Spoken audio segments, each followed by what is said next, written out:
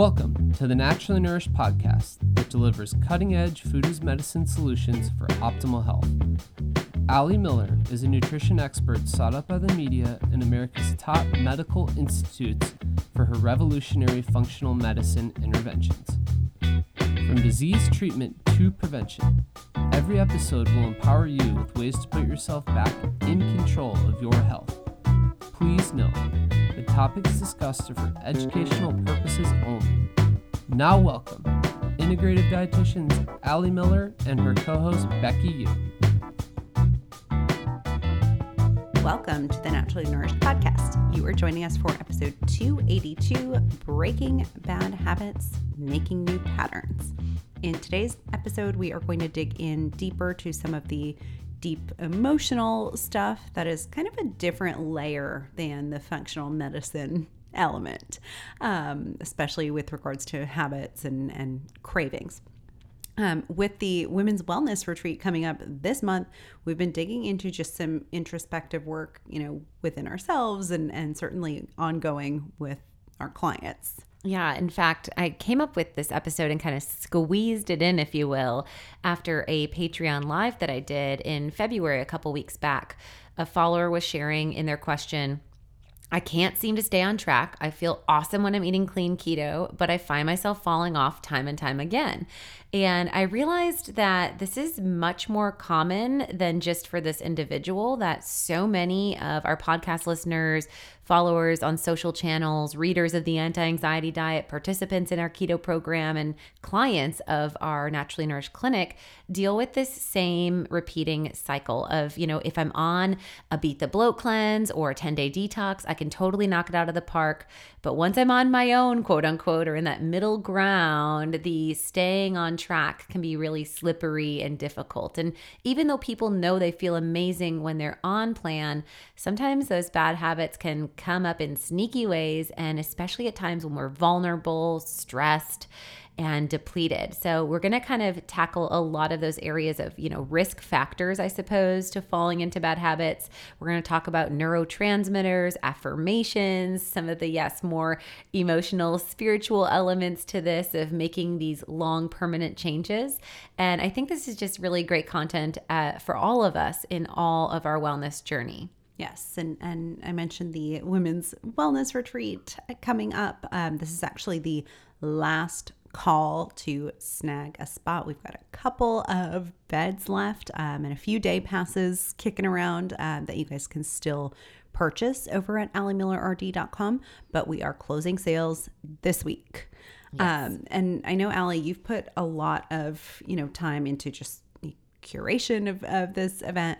We're really excited to share literally all our favorite things, as well as, dig deep into ourselves a little bit for a necessary recharge. I know we're both already trying to navigate the childcare for a whole weekend away, like many of you are, I'm sure. Mm-hmm. And we're like, as much as I'm like, I don't want to be away from Stella, I'm also like, wow, I haven't been away from Stella in a really long time. It's going to be really interesting to feel my own heartbeat for a couple days and just kind of really tap in. And so in today's episode, we're going to be talking about digging into new patterns, reward seeking, stress, cravings, and how we can create new patterns and rituals. And I think that at this time, as far as what this retreat can offer, again, just kind of as the last call, a lot of us are finding ourselves burned out, depleted, and just in this function mode versus this thrive mode. I used to talk about this idea of this kind of awakening I had when I was running my own clinic and doing all the things. Everything on paper looked well. The business was growing, go, go, go, go, go. But I really felt like this visual of hanging on to the bumper of the vehicle of my body versus sitting in the driver's seat. So, I think once I finally had this aha moment of how important this was, then I became a mother in 2016. Then I moved to Austin from Houston. Then I shifted my whole company virtual, signed a book deal, then the pandemic. And I think that personally I can see as I kind of pause back and look back that there's multiple times that I've gotten back into that driver's seat and then the wheel has gone awry. And, I really want this time of this weekend retreat and also some of the thoughts for those of you that can attend, at least what we're seeding in today's episode, to really shine a bright light of the importance of holding the line on maintaining your own control of your wellness and your health, and continuing to find that sovereignty of your own self-care.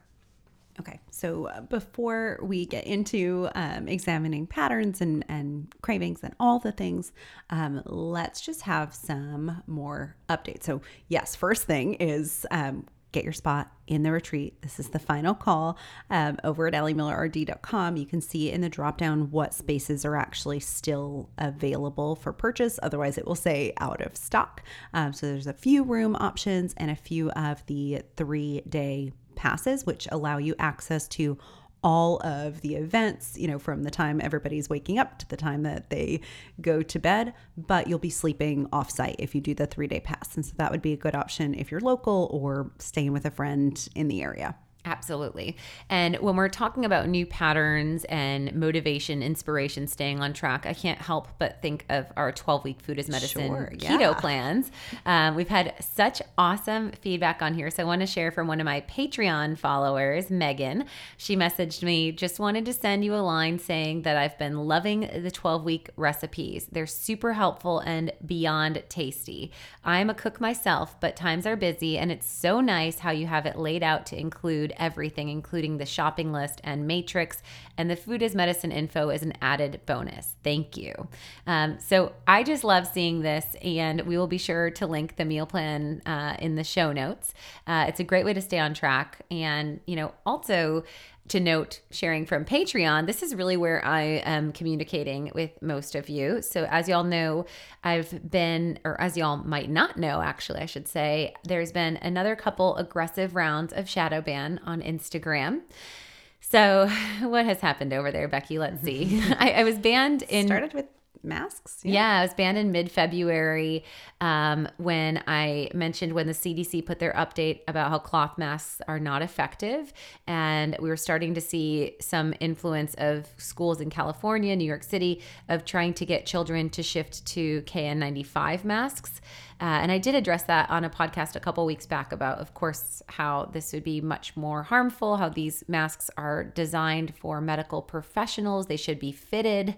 We've seen in trained medical professionals issues with hypoxia or lack of oxygenation, as well as excessive carbon dioxide levels. We've seen migraines, brain fog, difficulty in concentration and focus. And so in my post, I just had said that there have never been any studies on masks being protective for children, and we have not compared in schools that did and did not mask with outbreak or safety, and we have not assessed the safety for children to wear them for 8-hour days for a continued period of time, and that parents should be angry. And apparently me rallying up the troops or something along that line got me quite intensely shadow banned, to the level that now, even if you're making a delicious recipe from my anti-anxiety diet or the meal plans, you can't tag my account at AllieMillerRD. So that was a big aha, and I was hoping it was 2 weeks. It's now gone past a month, and it sounds like Instagram and the technocrats out there are really doing whatever they can to squash my brand and sharing empowering information, because just last week I was banned for sexual solicitation. And this is the phrase from the warning guidelines. Their guidelines are to encourage people to express themselves in a way that's respectful to everyone. And what I got banned from with sexual solicitation, you're all like, what? I've never seen this side of Allie. Well, this is what my quote was that apparently was not expressive and respectful to everyone. I said that this keto green smoothie can be a good source of nutrient density for breastfeeding mamas. Ooh, I'm offended. I know. And so I sat with it for a while, and I'm like, what in the world? How could this, is breastfeeding too sexual? Right. I'm like, is breastfeeding too sexual? There's pages that have visuals, which they should. Breastfeeding should be normalized. It's a healthy, actual connection of baby. I mean, there's so many benefits, of course, as you all know, of breastfeeding. So I was like, the word breastfeeding couldn't be offensive. And come to see that because of the movement of the tech industry and I guess wokeness in the world, breastfeeding mamas is not sensitive to chest feeding persons. Oh. Yeah. Okay. So no comment. You can tell by my voice. I mean, it's just such a disservice and sad Right. thing that, again, this was a nourishing green smoothie with protein. And I was literally saying how, breastfeeding mamas, when they're holding their baby with one hand, can get nourishment. And it's so important to get nourishment in those early times, which is still so important. And there are breastfeeding mamas out there that are struggling Right. for nutrient dense options, inspiration, and guidance. And it's really sad to know that my message will continue to be suppressed and censored, and that the food is medicine info that I'm trying to share with everyone may not be able to hit in that avenue. So, And what a slap in the face for women who have breastfed their children for over a year. I'm offended as I a am breastfeeding too. mother. I'm a Well, not breastfeeding currently mama. breastfeeding, but That's- as a past Yeah, breastfeeding mother. yeah, Yes. Yep. I'm going to stick with. I feel like I earned that badge. So if man. you do want to stay connected with me in some social capacity, Patreon is the place to do it. It's unfiltered. That is where I'm sharing up-to-date information and doing my once a month live Q&A, Ask Allie Anything. And again, that's kind of what seeded today's conversation. So we talk about anything from the bad season to immune, to children's ear infections, to cardiometabolic health, autoimmune health, gut stuff, you name it. That's the only place that I'm direct messaging followers. And that's the only place where I'm doing a monthly live Q&A for just $10 a month. You can actually join for as little as $3 a month. There's a $3, $5, $10, and $25. And when you do the $25 purchase, you get the live Q&A plus discounts on all of your naturally nourished supplements. So if you're a regular supplement purchaser, that might be worth looking into. That's at patreon.com/AllieMillerRD. And let's just talk a minute, Becky, about how people can support us in the world of, I guess, Instagram and Facebook. I know, and some of the it's- things that we've kind of seen. I mean, my reels are hitting, so I don't know if that's helping get us out of the doghouse. I don't think so, I but think you have to use the "Let's Get Vaccinated" sticker, Allie. no, there's just That's something what you have against to- my I know. Constitution. I'm totally joking. But because we likely do, plan to stay on these platforms in some capacity, Right. Right. That's where I post like the update of the podcast drop for the week, and research studies and all of the things. And we're really trying to tiptoe, but still not making them. I mean, I didn't even know you had to tiptoe Right. around breastfeeding moms. I didn't know that but either. Whatever. So who knew? Yeah. But I think, aside from tagging Allie Miller RD, which tried to do it because some people have successfully been able to, but not most, you can still go and save the post, correct? Yes. Okay. And you can still use, so saving is like that badge looking icon in the bottom right of a post. And that's helpful. That shows that it was important content or valued content. Forwarding the post, which is that like airplane looking thing. I think most people can still do that. So forwarding to a friend or even someone in your household, it doesn't matter, but forwarding does help with algorithms. You can tag with the @ sign and then just do a space and type in Allie Miller RD, so people can't tap that, but they could still at least learn the source. And I've seen people doing that, which I appreciate. And then you can also tag our backup Instagram page, which maybe we need to start co-posting on, I don't know, which is Naturally Nourished RD. Is it RD or just Naturally Nourished actually on Instagram? Becky's going to it's look. Naturally Nourished I think it's just, RD, but I don't know. I don't know. Because I know people have asked me for it. So I'm thinking it might just be Naturally Nourished. Naturally Nourished RD. Okay, it is. So at Naturally Nourished RD can still be tagged. That one has not been banned. But I am going to start cross-posting everything over to Patreon. So for those of you that also have not liked Instagram, Facebook, and all these places because it's putting you in a scroll hole, talk about dopamine depletion and cravings and what that does to our brain chemistry in today's topic, I think that the Patreon could be a great way to still stay up to date on what we're doing here without all of the distraction and buzz that you're getting on your overall social feed. So that might be an good alternate for you as well. Yes, totally. Okay, other updates beyond the social media space and all of the crazy. Let's see. So we're going to link the retreat, last options. We're going to link the meal plans. We're going to link the Patreon page. The last update for us is our Beat the Bloat class, which is coming in April through May. This is the first time that we've done a program for Beat the Bloat. So participants will be able to view and actively engage in 3 live classes, April 6th, April 27th, and May 18th. And these are going to be in the evening. These are Wednesday evening classes. This is going to be only $65, which is a crazy value for these 3 classes. You're also going to get 7 weeks of support on our Slack page, which is an independent chat forum, which Becky and I will be directly moderating.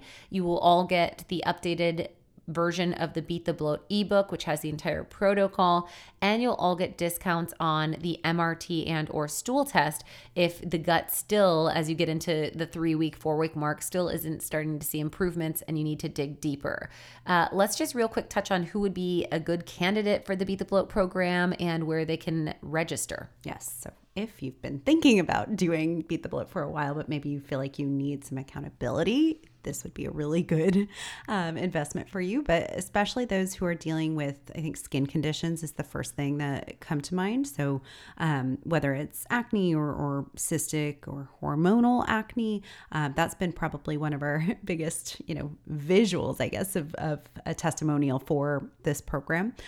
So from acne to eczema to psoriasis to other skin conditions, that would be huge.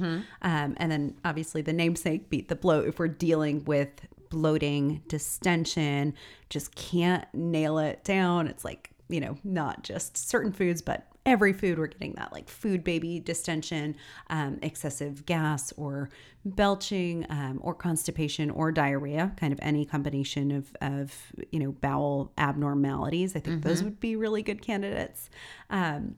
And then the fertility space is a big one where we've talked about on several podcasts at this point, the connection of hormones in our gut microbiome, also some of those compounds in the Beat the Bloat cleanse kind of working to reset that uterine lining and creating a more favorable space in terms of implantation. So those would be kind of the biggies. Who else? And depression, anxiety. Depression, anxiety would be huge there because we know when the gut's working for us, we make more serotonin and GABA. We know when the gut's working against us, we make more adrenaline or epinephrine. So that would be a huge piece of the puzzle. And then anyone in the autoimmune world and just immune support. So if it's post-infection or if we're dealing with an autoimmune condition, really we're looking to plow the gut to reseed it and pollinate it with favorable bacteria to have an optimal microbiome, because we know that the microbiome plays such a harness in whole body health. So I think that this would be a good fit for anyone for a first round, as well as those who are Beat the Bloat veterans. I have clients that literally have done the Beat the Bloat cleanse, semi-annually or even quarterly, or, maybe 3 quarters of the year. They do 3 cleanses throughout the year. And this might be their 5th or 6th, but this program is going to have so much troubleshooting and ways to layer things in that I think that this would answer a lot of questions for those of you that have attempted it, maybe had great success at it, but are just looking to take it next level. So you can go on over to AllieMillerRD.com under books and programs. You can snag a spot for just $65. Crazy value here to do the Beat the Bloat program, which is going to be the 3 live classes and all of the benefits noted. Yes. And that's definitely the program with like the highest level of email inquiry into like, I'm having this symptom. Is this normal? Or when you used to answer DMs, I'm sure you got tons and tons about that program. So we are really looking to facilitate a successful cleanse for you guys and just answer all of your questions. Yes. And if you are doing the program, make sure that you jump on top of purchasing your Beat the Bloat bundle of supplements so that we make sure that you have all of your materials and your supplements ready to rock when we start as a group. Yes. Okay. Last but not least, before we get into things, let's just have a brief word from our sponsor for this episode, Santa Cruz Medicinals. Yes. So y'all know that we are big proponents of CBD or cannabidiol, which is the non-psychoactive component from cannabis that has anti-inflammatory and neurological supporting influence in the body.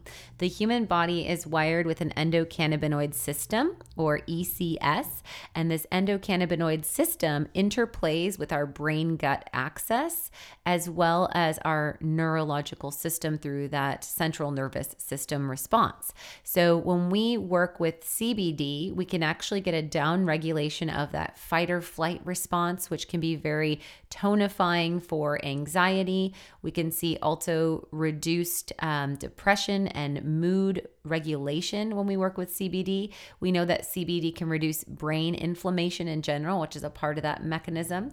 We know that CBD also has favorable influence on immune and inflammatory response. So whether it's inflammation from post-exercise impact or inflammation from food sensitivity, CBD is a really great harness for your neuroimmune inflammatory system.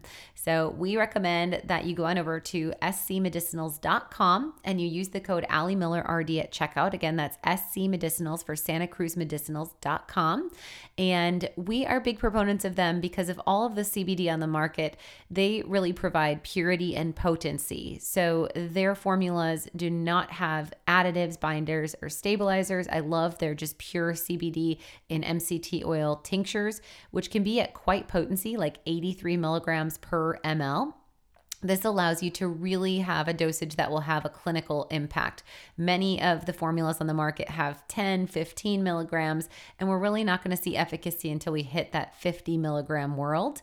In fact, our friends at Santa Cruz Medicinals recommend you do a 100 milligram challenge for a week, and then you adjust your dose from there. So go on over to scmedicinals.com, check out their deep sleep capsules, their MCT oil tinctures, and they will be a sponsor of our Women's Wellness Workshop, where actually each participant is going to be getting a Santa Cruz Medicinals tincture for CBD, and then we'll be doing some CBD mocktails on our opening party night with like their guava and their watermelon tincture, which I'm super excited to craft up as a mocktail. Yeah. Yeah. All right.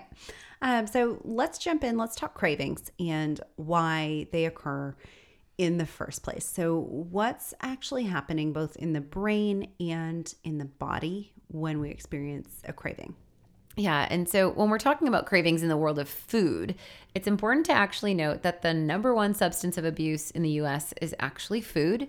There are over 70 million food addicted adults in the US, and this has a huge role, of course, in our obesity epidemic. And honestly, I pulled that value pre-pandemic, and so I would only assume that with fear, anxiety, and lack of control over your day-to-day outcomes, that food addiction even skyrocketed further. And we're seeing that where people were saying, the COVID-15 and so much more. The concern is that the food industry uses additives in processed foods that act as excitotoxins. And these compounds not only drive oxidative stress in the body and inflammation, but excitotoxins or hyperpalatable compounds will intensify the taste and the feeling or the actual neurochemical response following consumption. So when we're looking at processed foods, and again, the word processed foods, a lot of my listeners are probably like, well, I don't eat processed foods. And it's like, well, where's the line of when we're talking about the flavored Siete chips versus the non-flavored? Sure. There's definitely, when we're looking at hyperpalatability and dynamic flavor response, we know right now that the food industry has food scientists that are literally working to set up cravings and addictive patterns with their food-like creations, or what I love to call chemical shitstorms. There was a rat study that was done by a neuroscience professor, and they found that Oreos showed to be as addictive as cocaine. They found that eating the Oreo cookie actually activated more neurons in the brain's pleasure center than the exposure of drugs of abuse. And a lot of this comes down to the function of our hippocampus. So the hippocampus in the brain is important for memory. It plays a big role with reinforcing reward-seeking behaviors that drive cravings. And so when we're looking at the hippocampus, there's one component of it that plays a role in reward mechanisms and helps us to form habits, including food-related ones. And then the other component of the hypothalamus plays a big role with the emotional connections between foods and cravings. Okay, and it sounds like a good time to maybe talk about some of the neurotransmitter connection here as well. Let's talk dopamine and that influence. Yeah. So when we look at neurotransmitters, these are often a root cause of addiction or cravings. So we think of how we can optimize and balance neurotransmitters. And for someone that's dealing with dynamic cravings and really feeling like they're white knuckling, and they've tried some of the lifestyle support that we'll suggest in today's episode, but they really are also feeling, with brain chemistry imbalanced with maybe ADHD or depression or anxiety or insomnia or other mood disturbances. This is where I'd probably start with ordering the Labrix Neurohormone Complete Plus panel, because this will help you to really understand specifically which neurotransmitter is low, because so many can play a dynamic role with addiction or craving. So, when we're doing the neurotransmitter panel, we're going to be able to look at your glutamate levels, your dopamine levels, your GABA, your serotonin, and that'll help us to really dial directly. But each of those play an integral role in our satisfaction or reward seeking, and also satiety, bliss centers, and so much more. So glutamate is actually one that we see highly associated with sugar cravings. Glutamate deficiency has been shown to drive behaviors associated with brain fog, anxiety, and addictive behaviors. And we've seen glutamine used actually in some rehab facilities for alcoholism and drug rehabilitation. So the amino acid L-glutamine, which would be found in our GI lining, getting about 3 grams, which would be one of our scoops of the GI lining powder under the tongue, can really give an instant relief for sugar cravings. It will support and cross that blood-brain barrier. Glutamine can also drive GABA production, but specifically glutamine on its own is the one that we tend to see with addictive tendencies, and this is one that we've seen used in rehab facilities. So GI lining powder would be great. Bone broth would be another rich form of glutamine that could be a more food as medicine strategy. Sure. So like sipping on bone broth, where you normally have an after dinner craving for chocolate, or we're finding ourselves like munching, crunching. I think that's a really nice like nightcap for a lot of people, and doing maybe the fond bone broth so it feels special, more and indulgent. still feels more indulgent, but doing like a cup or so of that at night to kind of seal the tank and close the door on the kitchen if that tends to be your timestamp of snacking. Yeah. And wherever your risk factor is, if it's that 4 o'clock witching hour of, kids coming home and, the transition of the household. I think that the sipping on the bone broth is a beautiful option because it also doesn't open up at that 3-4 o'clock snack time, crunching, munching, or digging into the, what do I feel like buffet style eating, there's so many clients of mine that will have like a planned staple snack of like, okay, if you want crunchy, we can do cucumbers with hummus, or we can do a tzatziki, sauce with raw veg crudité, or guac with pork rinds. And it's like, okay, so I did the crunchy and then I wanted something sweet. So then I went for a piece of dark chocolate, and then I went for, and at that point, you're really actually more conditioning your brain chemistry to want these different reward bliss factors satiated, and kind of that ringing of the bell. Whereas the bone broth, you're not chewing, so you're not creating that stimulus, and it's also kind of a set standard savory, which I think doesn't upregulate as much of that buffet style, what do I feel like, what do I want, what am I craving kind of thing. Totally. And at the same time, you're repleting this potential deficiency that can drive the behavior in the first place. And I think that's a really big factor here, and especially when we get into like low dopamine as a reason for cravings as well. Yeah, so dopamine's a big one, and this is, our bliss center. And dopamine is going to be produced by the adrenal glands. A lot of people don't tend to recognize that or think of that. So we burn through both serotonin and dopamine when we're stressed.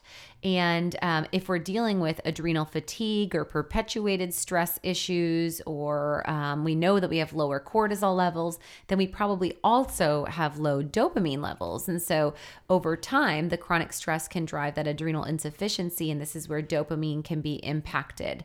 So if someone's running low dopamine, I would first start with the adrenal support, which is the glandular compound. This is going to aid in those adrenal gland production of dopamine. And then we're looking at Calm and Clear as another considered supplement here. This is going to be able to modulate that fight or flight stress response and calm down that stress impact and that kind of impulse, agitation, irritability mode. And then also I would think of, in the world of low dopamine, actually our thyroid support formula because this actually has L-tyrosine in it.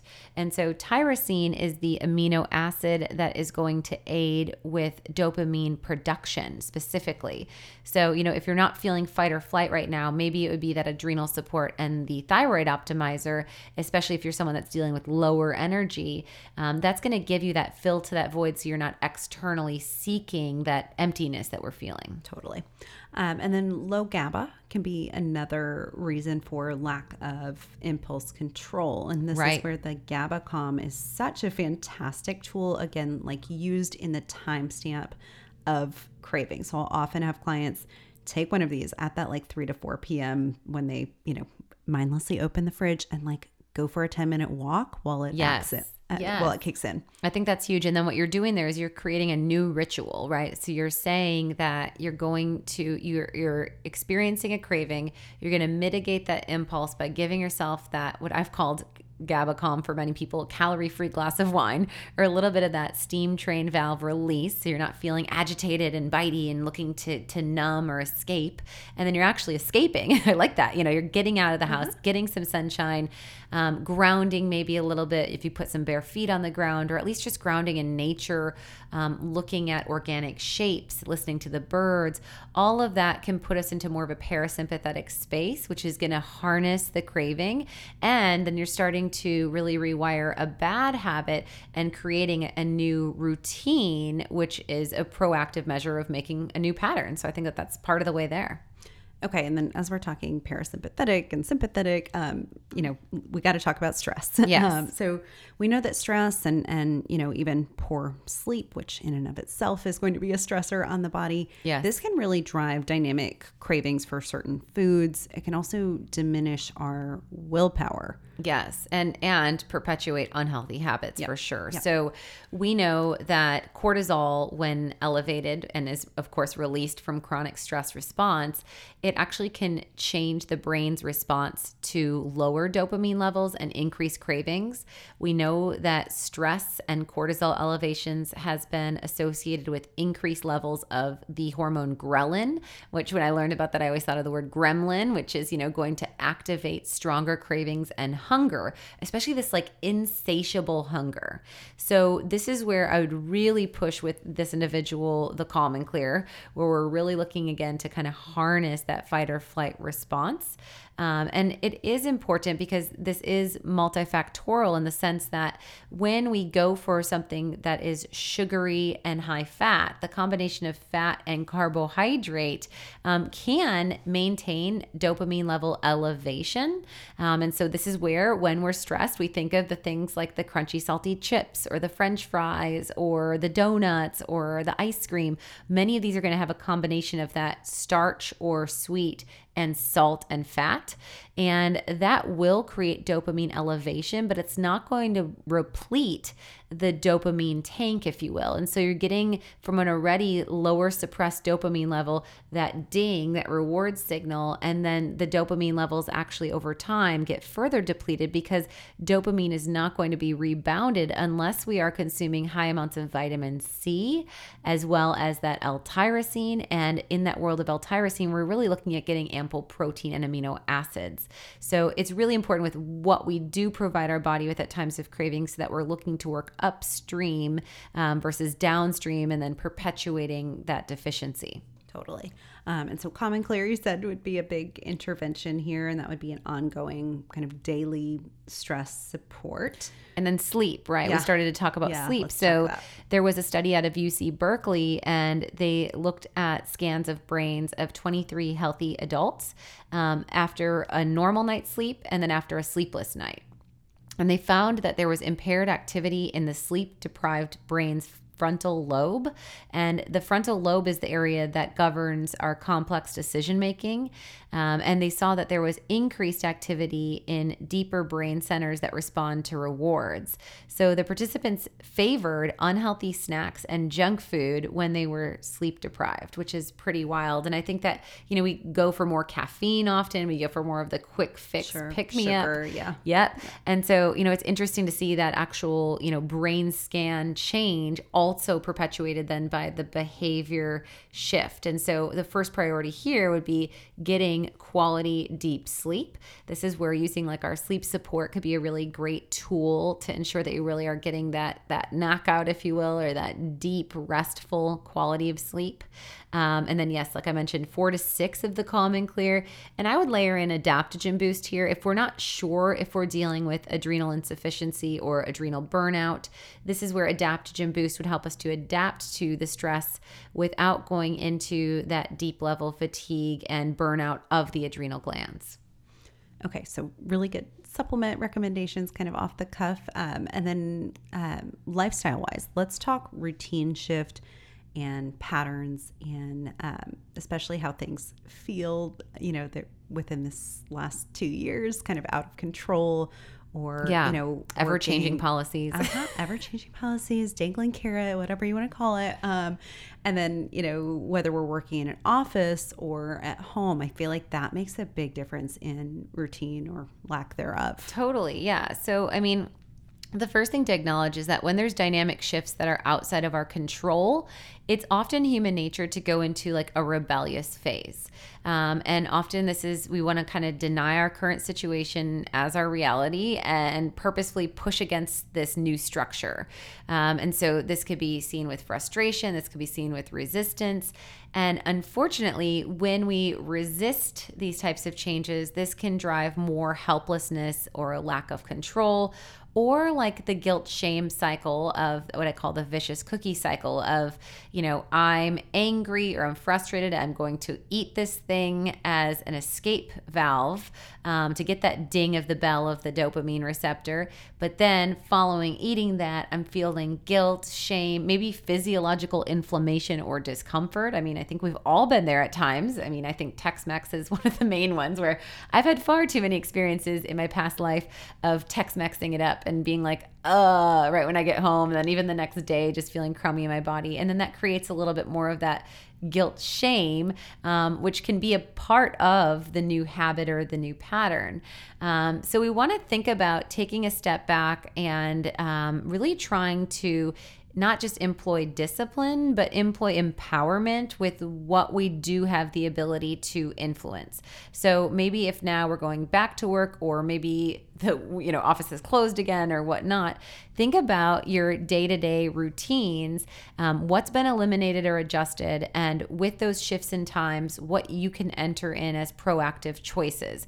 So if you have shaved a 90-minute commute, and maybe that's 90 minutes of sitting still where you could be sedentary, you could be snacking more, you could be opening wine earlier, maybe that's shifted to time that you sleep in the morning instead, or maybe that's shifted to time that you get to pick up your little ones from school, or that you get to journal, or that you get to go for a walk outside, or practice meditation or prayer, or even fit in an entire yoga class or exercise movement. Whenever we take proactive measures from the changes and we fit in empowering decisions, that tends to have the opposite of that vicious cookie cycle of this empowerment cycle where we feel kind of badass and awesome about it. This is the in the zone kind of changes of pattern making. And unfortunately, in the zone can often work better for most people when they give up their control to an exterior plan. And this is like the Whole30. This is the Beat the Bloat cleanse. This is the 10-day detox where we're saying, okay, I'm going to follow this. I'm going to start feeling awesome. I do feel awesome. I'm doing it. But then there's those underlying areas that start to come in and find us of those old patterns that trip up our progress and can make us fall off track because we didn't own those changes. They weren't our changes. That was Allie Miller's protocol, not, my personal protocol. And so I think that this is really important whenever we're doing a program or a plan. How do you empower yourself and stamp it as your own brand of having an impact that it means something specific to you, not to someone else? Yeah, that's such a good point of like, okay, it's day 11 of the 10-day detox. Where do I go? Yeah. Where do I go now? And that's where like the 12-week meal plan, it's a full 12 weeks of support. And I mean, in theory, you could just repeat that over 4 times in a year and stay on that plan indefinitely, right? Yeah. Well, and it's 21 days to make a new habit. And then, once we've established that 21 days consistency, 90 days is what research shows. So our 12-week keto meal plan covers you that whole 3 months. Yeah. So that's why we did it that way, of course. Duh. We're so smart and research driven. Awesome. So as we're talking about, shifting to just more meaningful use of our time and using our time to find things that actually like fulfill and fill our own cup, if you will, let's just dig into where bad habits might originate kind of in the first place. Yeah, and that's the deep work. So, I've talked to, and this is what I talked to this Patreon call about, these 3 phases of change. So I think we should probably discuss this first as we're discussing that third permanent level of change. So the 3 phases of change, the first one is the immediate. And so these are the 300 plus food related decisions you're making daily. It's do I want avocado on my burger, or, I'm going to substitute the fries for a salad, or XYZ. And these are the immediate changes that we make as we're ordering our food, as we're preparing our food, as we're putting the bites into our mouth. Then there is going to be the environmental changes, which are kind of that second layer. Environmental changes would be cleaning out your pantry. Environmental changes would be maybe making an appointment with Becky or myself for external accountability. Environmental changes could be same thing with like a personal trainer, right? Having your schedule of exercise classes or yoga classes or personal training sessions. This is this accountability as more of a prevention mechanism, if you will. So you're planning, you're preventing, and you're putting out that intention. And this tends to be more environmental. So maybe if it's with snack foods and cravings, it's literally saying to your husband that you can't keep the ice cream in the freezer in our house. You're going to have to put that in the freezer in the garage, because it hits my willpower when it's the end of the night. I'm trying to thaw out meats and I have to look at that damn ice cream. So all of these are that phase 2. You've thought through it. You're trying to anticipate areas of weakness and trying to proactively apply areas to be goal oriented. And then the third area of change, which is the stickiest, is the emotional. Mm-hmm. And so you can go back and forth from awesome, immediate, and environmental change, but that emotional change will often find you. And so when we're talking about where bad habits originate, especially in foods, this conditioning can be deep patterns that, food was maybe used for a reward, or maybe food was used as one area of empowerment. Maybe it was used as escapism. But for many of us, we have this I was a good girl or I was a good boy syndrome of I got through the day and I want a reward. I'm patting myself on the back for getting through another Monday. What do I get? What's the cookie at the end of the day? And this happens because there's often a void that's created through our stressful day-to-day function. And so if we're in this void type mentality, then we're feeling victimized and we're looking for an escape. And once you feel vulnerable and victimized during your day, then you don't generally want to go for a healthy escape. At that point, you're feeling victimized and you want to kind of go for a punish escape. And that's what creates this subconscious, I think, deep level layering of self-sabotage in the world of food as medicine and diet mentality. Sure. And the emotional work is the hardest part. Yeah. But what can we do here? Yeah. So, in the emotional work, I think some things we can do is right away starting to work with like our thought patterns. Mm-hmm. So this is where I'm a really big proponent of, talking about that nocebo effect of how negative thought patterns can actually drive harm in the body. So we talked about probably 2 years ago, I don't think I mentioned it in a while, there was a researcher that did a quote unquote chemotherapy drip, and it was just a saline drip. And the majority of the participants actually had vomiting and retching from this fake pseudo chemotherapy because they were told it was chemo. And so they believed that it was going to harm them, and it physiologically had an impact. In fact, over 30% of the participants had hair loss, which that's really crazy. Like to be able to be so, emotionally tricked, if you will, that your physical body responds in manifestation of disease, if you will, or of a toxin, as if you actually received a toxin. And so when we're thinking through our day-to-day function of like, I'm never going to get through my whole list. I have so much going on. I hate this boss, or whatever these thought processes are. When we're in this negative thought pattern and we're using negative words like should, can't, any consonant with an NT type of approach of a word, we're really starting to create that negative, harmful thought pattern that digs us deeper into the void that we then have to escape out of. And so one way is reworking and workshopping our thought patterns and taking out the negative to neutral. So even from the I'm so overwhelmed, I'm never going to get to the end of my day. I can't believe I have to now go do this. It's like, I am making steps to get to the bottom of my list.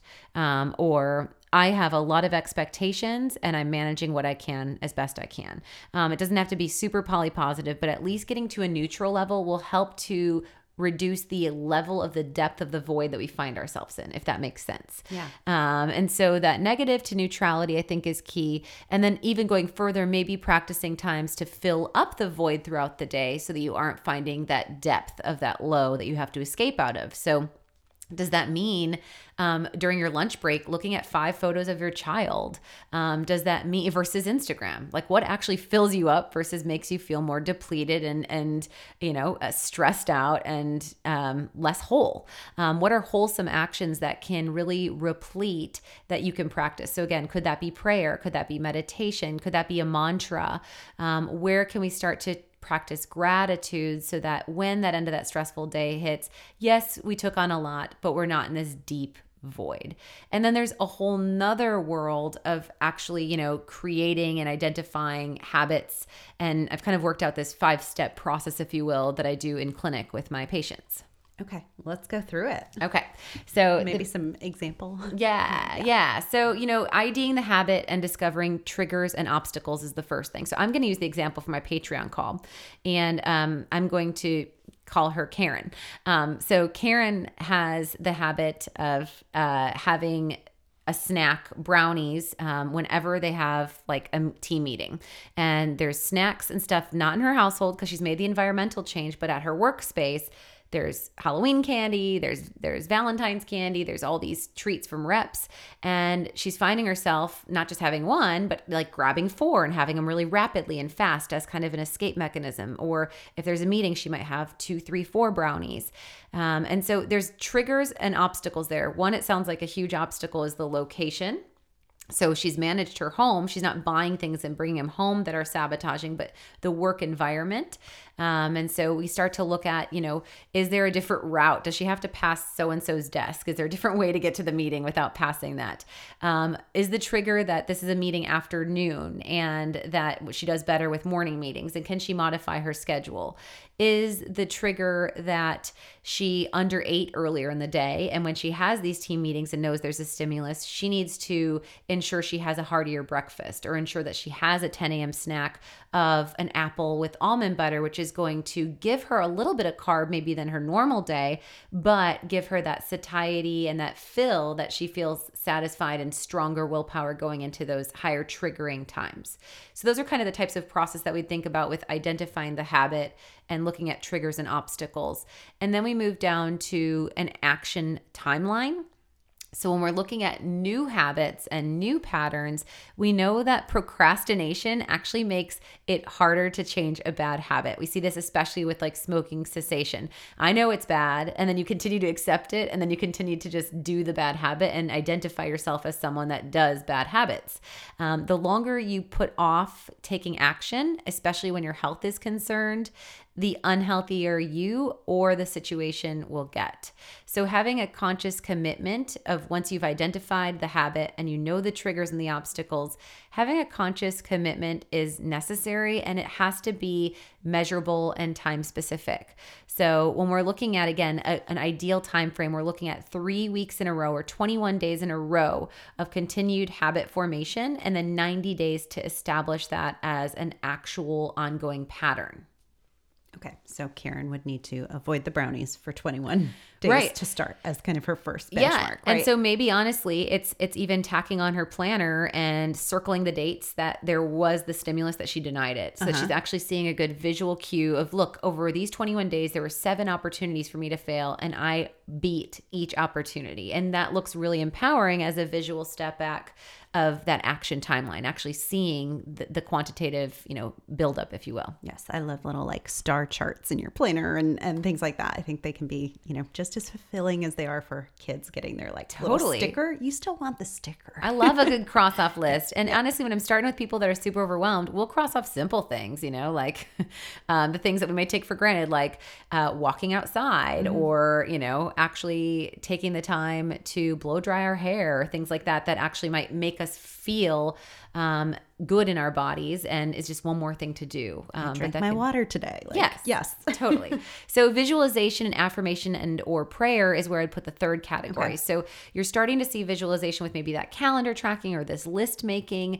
We know that this can be a powerful motivational tool and an energizer. And so we could also use with visualization of, once this goal is accomplished, what do I feel like, look like, and what is different about me? So maybe it's not just the idea of my pant size will be different, or, my blood pressure is going to go down, which is possibly true, or blood sugar regulation, or reducing a medication. There's all those types of things that you can vision map. But how do you feel? Do you feel resilience of energy versus a spike and a crash of energy? Do you feel better quality sleeping? Is cognitive function improved? Is brain chemistry improved? And your overall perception of yourself improved because you feel empowered like a winner versus someone that is falling off and like a loser, or like that shame train that I talked about earlier. So I think the visualization is huge of not just something that's a motivator, but what do I look like and feel like, and who am I once I accomplish this change? How does that shift the who I am in my body? And then within that, we might employ some affirmations. This is a really great way to program the subconscious into the right mindset and continue to establish that new habit. Again, it's all about empowerment. So at this point, we're able to now feel and imagine ourselves carrying out the correct behaviors, making it easier to adopt the habit. So with visualization, you'd also maybe think through, tomorrow's a work meeting. This is what I'm going to do. I'm going to have that snack. I'm going to I'm going to say hi to that desk that I have to walk by. And I'm going to give myself an affirmation in advance of, you have everything that you need. You are nourished, and you are honoring your body. And something like that, sitting with your feet grounded at your desk before you get up and walk that path of risk factor could be a really great way to just kind of put on that bubble wrap and recommit to yourself. And that's going to play a big role with employing outcomes. I love that. Just like walking through it, like visually, or even drawing it out, writing it out, whatever the night before could work, I think, really well. Yeah. And then, if people feel cheesy with affirmations and, they're practicing in faith, they might use a prayer or a biblical scripture verse, or employ, God hold me in your hand as I struggle through this pattern. I'm looking for strength, and asking for strength might be another way that it feels more natural or supportive for some individuals. Sure. And then what about finding something to kind of replace or establishing some kind of reward? Yeah. So I think that this is essential. We are reward wired beings. And so we're always looking for that cookie. And when I use the word cookie, I don't mean like a cookie, like the Oreo that was as addictive as cocaine. I mean, we're looking at this, what's actually filling the void and what is nourishing that's non-food related. So for me in Pilates class, actually our instructor always says, okay, you get your cookie, and it's the end when we get to do these really deep stretches for our hip flexors, and we're releasing the areas of muscles that we worked most intensely so that we don't have pain the next day, that lactic acid gets all metabolized. And it really does. Like when I'm working out and I'm really stressing my body, I'm like, I'm going to get that cookie. I'm going to get that release, and it's going to feel all the better based on how intensive I put myself through this circuit, if you will. So thinking of that in a physiological sense, this could be something that fills the void. So again, like walking outside, like you had said earlier, Becky, I think that's a great one of, okay, when the dessert is served, I'm actually excuse myself myself out of the meeting and give myself 10 minutes to get outside of the office, breathe fresh air and reset. And then maybe again, employ that affirmation and feel that full body fill that I'm looking to establish. A reward could also be maybe stacking up points to get a pedicure or a manicure. A reward could be blocking your calendar on that third week to have some extra time with one of your children and watercolor paint or something like that. Anything that's really going to help you to feel full. And so I guess that's a part of the question for the individual is what fills me up? What feels nourishing? Again, not necessarily physiological, but what feels nourishing in my body? And how can I take that to build as a cookie for my new habit formation? Okay, and important to note, this is a non-food related. Yeah, I keep using the word cookie, but we're calling it a cookie. It's kind of that non-food related, reward. Yes. And then what about external accountability? So is that like finding someone else in the office who is also trying to avoid the problem? Yeah. So I think that if you're not getting, if you've gone 3 weeks, 2 weeks in, you fail on that third week and you're feeling like you need some additional accountability, this would be then talking to, in that said scenario of triggers, either in advance or sharing with other people your goals so that you put it out in the universe and now it's like, okay, other people are watching if I'm doing it. And so, you could either claim like, you could put a memo out to your office and be like, oh, please discount me when doing catering for lunch from the dessert element. I'm taking on a clean eating protocol. Or you could even talk to a coworker and say, hey, I saw that you're doing these XYZ meals and it looks like you're trying to get healthy and on track. I'd love to support you in that and create kind of a partnership in that way. If it's something in the household that you're finding yourself doing, I think that's times to phone a friend, write a letter, connect with your partner or household members to make sure that they all are aware so that it doesn't become a deviant, sneakish behavior. Yeah. Again, that's in that lower vibration negative, which is just going to dig that void further. Totally. So really looking to all of those elements to fill that void and really to create a system and accountability within, avoiding that habit and making a change. And the beauty of it, again, taking that scenario of that driver's seat is when you do these types of things, yes, it's work, but again, you're not sitting in the driver's seat of your car when you're sabotaging yourself and when you're feeling heavy and failing with your goals and your strategies and your wellness, that's putting you back in that bumper. So that's kind of back to that whole conversation that we had, Becky, about quote unquote food freedom. Yeah, you can eat anything you want, but you can also feel as shitty as you can feel. Right. So, having that choice, or denying that choice is actually likely more freeing for you in the long haul. It's going to keep you feeling empowered and back in that driver's seat of optimal thrive mode. And that's going to perpetuate and really layer to just continue these different habits that you build. Yep, totally. That might be the next place that Instagram comes after you, though, Allie, because this sounds like diet culture. Oh, I know. I can't talk about it. Nope. We're just going to keep plowing through and doing what we do. Yes. In fact, let's cover some nutrients of need or nutrients that can, underlie or drive these cravings in the first place. So things that we're not fulfilling.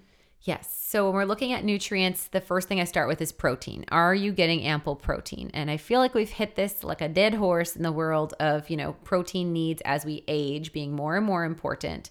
But we can see protein deficiency from fatigue, muscle aches. We can see metabolic impact, so lowered resting metabolic rate with protein insufficiency.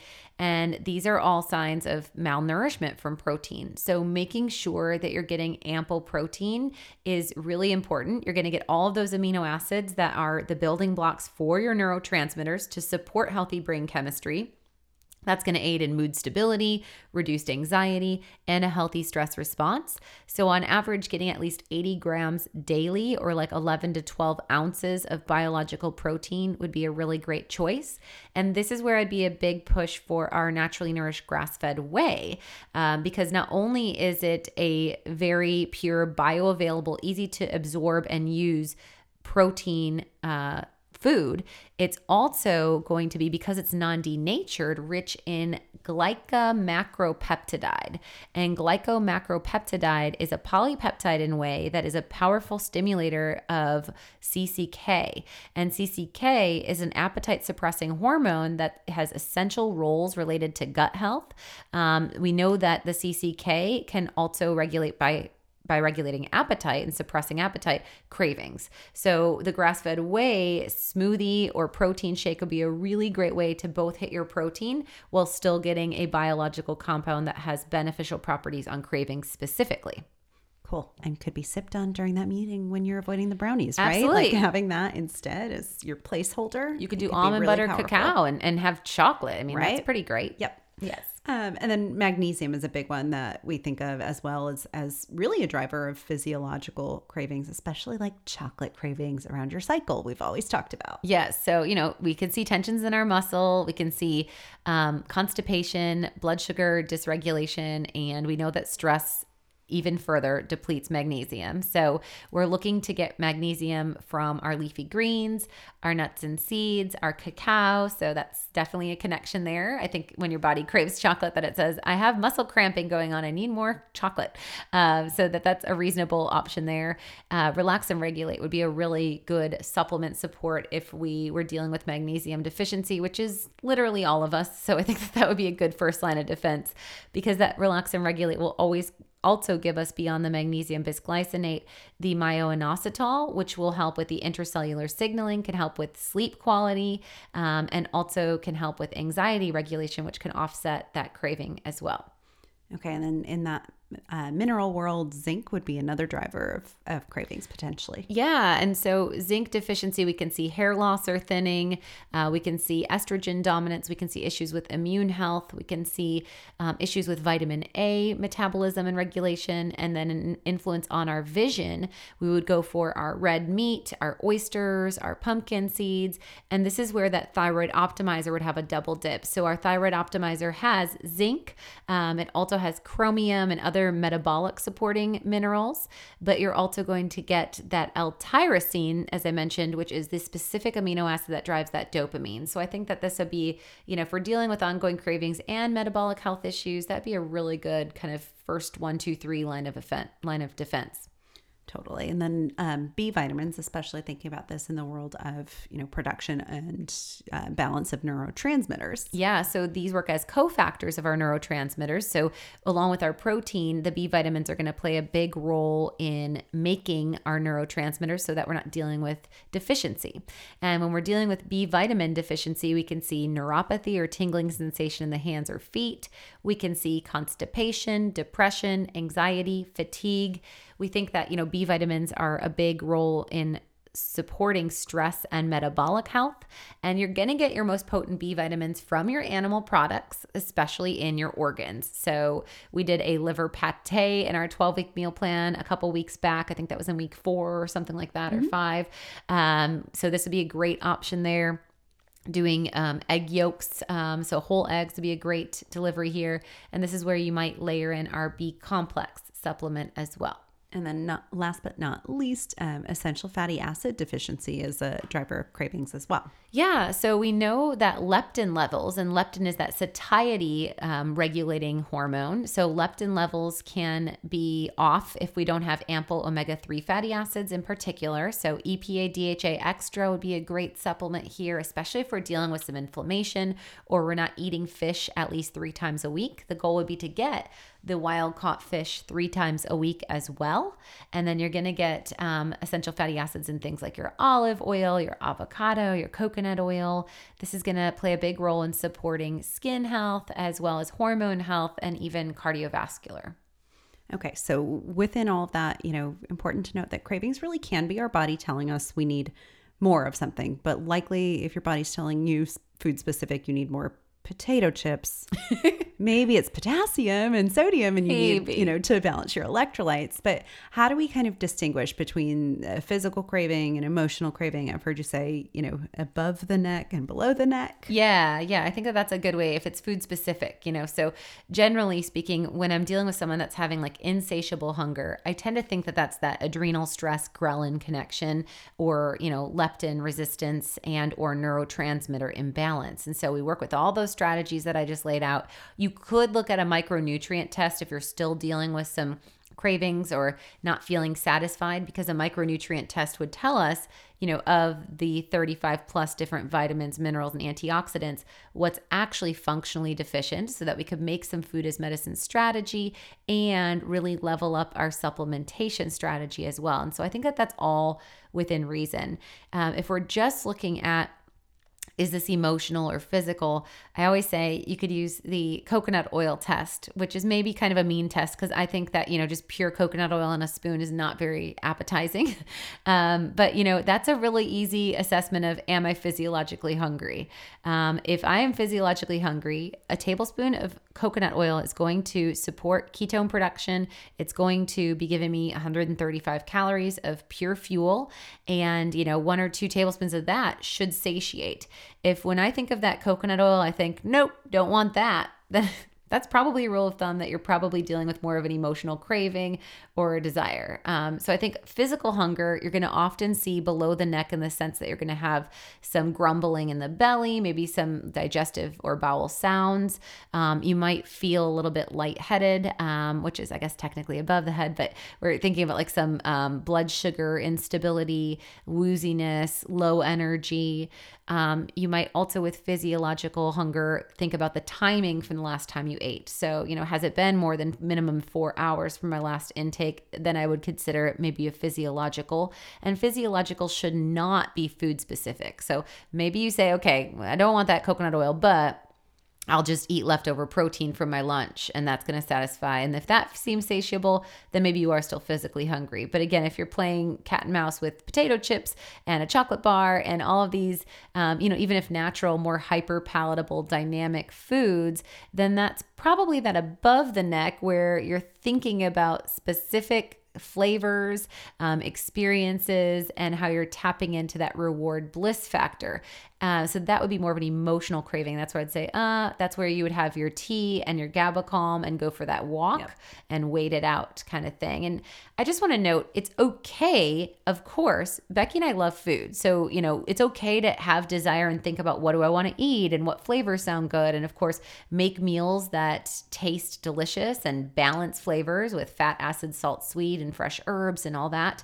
But if we're dealing with cravings and disordered eating, then we're not really looking for that buffet style of 17 different varieties. We're looking for something that's structured. So that's kind of just how I'd want to delineate that for sure. Yep. And we're all for mindful indulgence at the same time, but like typically in our households, it'll be a planned indulgence of like, once or twice a week, I made this thing, from ingredients that I know and understand, and I'm enjoying it with my family. Or I think both of us do a lot of baking now still with our kiddos. And that's typically like the indulgence that we have in the household. Yeah. And many of them work really balanced into optimal eating. And so then they don't follow, then they stay within the empowered space. Then there's nothing to troubleshoot within it. Right.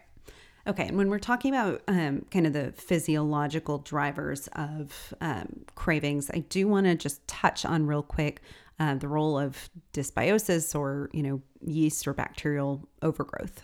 We've covered this in previous podcasts, but we can see, especially with the program upcoming, I just want to hit it again. We can see, the bugs in our gut literally driving like out of body, especially sugar cravings would be like the big thing to look at there. Yeah. So if you feel like you literally are white knuckling it and there's some intensive out of body cravings for sweet, often that can be yeast overgrowth.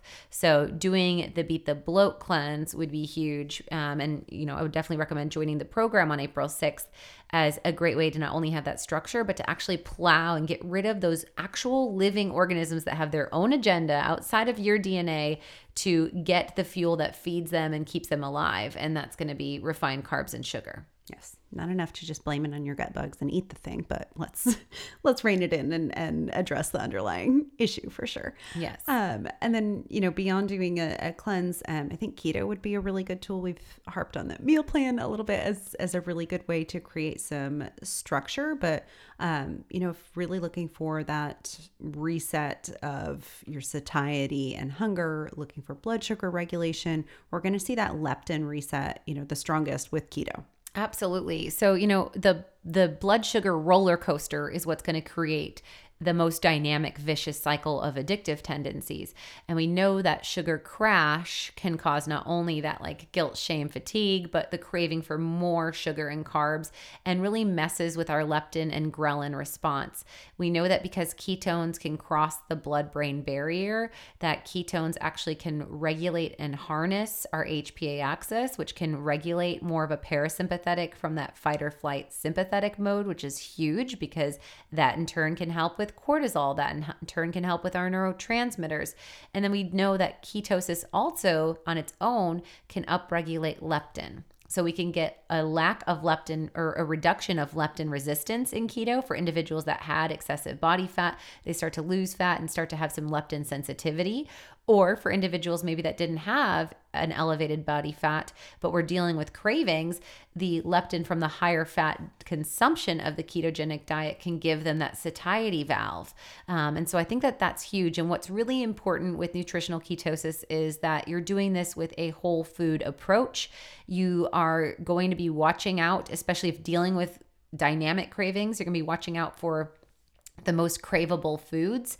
So, I would say you don't have to bake, if you're living alone, you don't have to bake an entire pan of bacon. You can open up your bacon and you can bake 3 slices at a time, and that works fine. Then you're not maybe pinching, or if you're feeling like that's one that would be, you'd go for the whole pack kind of thing. So be mindful of the craveable foods and really watch replacing, of course, any of the sugary baked goods and whatnot with those keto-based processed foods or non-caloric sweeteners. We definitely would want to avoid, of course, the erythritol, the monk fruit, the stevia, because those are hyper palatable. We want to really replace with whole real foods to stay savory and allow that brain chemistry to really rewire. And then you can further up your leptin by increasing your physical activity, getting ample sleep. So that's where, again, that sleep support supplement could be of benefit. Overall, decreasing your sugar intake and including more fish in your diet can help with leptin sensitivity. And that in turn will also help with triglyceride levels, which play a huge role with cardiometabolic health. Okay, and then finally, let's round it out with just some recipe ideas to maybe help to curb cravings and some of our favorites that are, whole food replacements for craveable items. Yes. So I think as far as like bites of fuel, one that's really fun is our pumpkin keto cheesecake bites. Those are like rolled in pecans and do really well in the freezer as something as a just kind of quick go-to. And so that could be something that you work in your behavior replacement rewiring of if you're still doing something after dinner, you limit it to one choice and you make sure that that one choice is health supporting. Another good one that I think would come up as like a party friendly share would be like Parm crisps as something that's salty, crunchy, and would be lower carb because you're getting more of that protein and fat there. And we have various versions of Parm crisps on the blog. Kale chips could also fall into that world of a salty, crunchy with, higher volume, lower calorie density. Smoked salmon roll-ups I think would be awesome, or our nori salmon roll, which we did on a YouTube video about stress and snacks. So we can link that video that has its own gamut of benefits and recommendations. And getting the nori sheet in there with the salmon, great way to get that protein up as well as that tyrosine. Olive tapenade in cucumber cups would be really great as a tool as well. So you're getting good variety of savory, crunchy, salty, a little bit of moderate sweet. I would throw in, I guess, also our macadamia bacon chocolate chip cookies and even the low carb chocolate chip cookies in the anti-anxiety diet, which again, could work to have one cookie daily, still staying whole food, food as medicine keto approach, and give you that nourishment versus that escape valve of that void. And that's, I think, the biggest aha of, today's episode is really just getting into the place of identifying patterns when we feel weak and how we can shift that vulnerability or weakness into an area of empowerment and strength. So what are the choices that we are in control of? How can we manifest something that's positive and enriching in those times? And for everyone, it's going to look a little bit different, but I can't wait to meet with so many of you at the Women's Wellness Retreat and bring this all to life. I think even just with the daily movement that we're going to be doing and just tapping into our bodies, that these are going to be a lot of ways of the unraveling of the onion, if you will, and kind of connecting and hearing ourselves again after so many years for many of us of just kind of going through the motions and muscling it through. I think that we all need a deep refill and recharge. And so I'm really looking forward to that opportunity. If you enjoyed today's podcast, make sure that you go on over to wherever you're listening, whether that's Google Play or Spotify or Apple iTunes, leave us a 5-star review and what you're loving. And then I'd love to see you at the Women's Wellness Retreat. You can grab a spot at AllieMillerRD.com. While you're over there, you could otherwise grab or also a spot in our Beat the Bloat program, our 12-week Food as Medicine meal plans. And I look forward to hanging out with some of you guys over on Patreon as well. Thank you for listening to the Naturally Nourished podcast. Visit our blog at AllieMillerRD.com for recipes, wellness tips, and food as medicine meal plans. Connect with Allie and Becky at AllieMillerRD on Instagram, Twitter, and Facebook. Until next time, stay nourished and be well.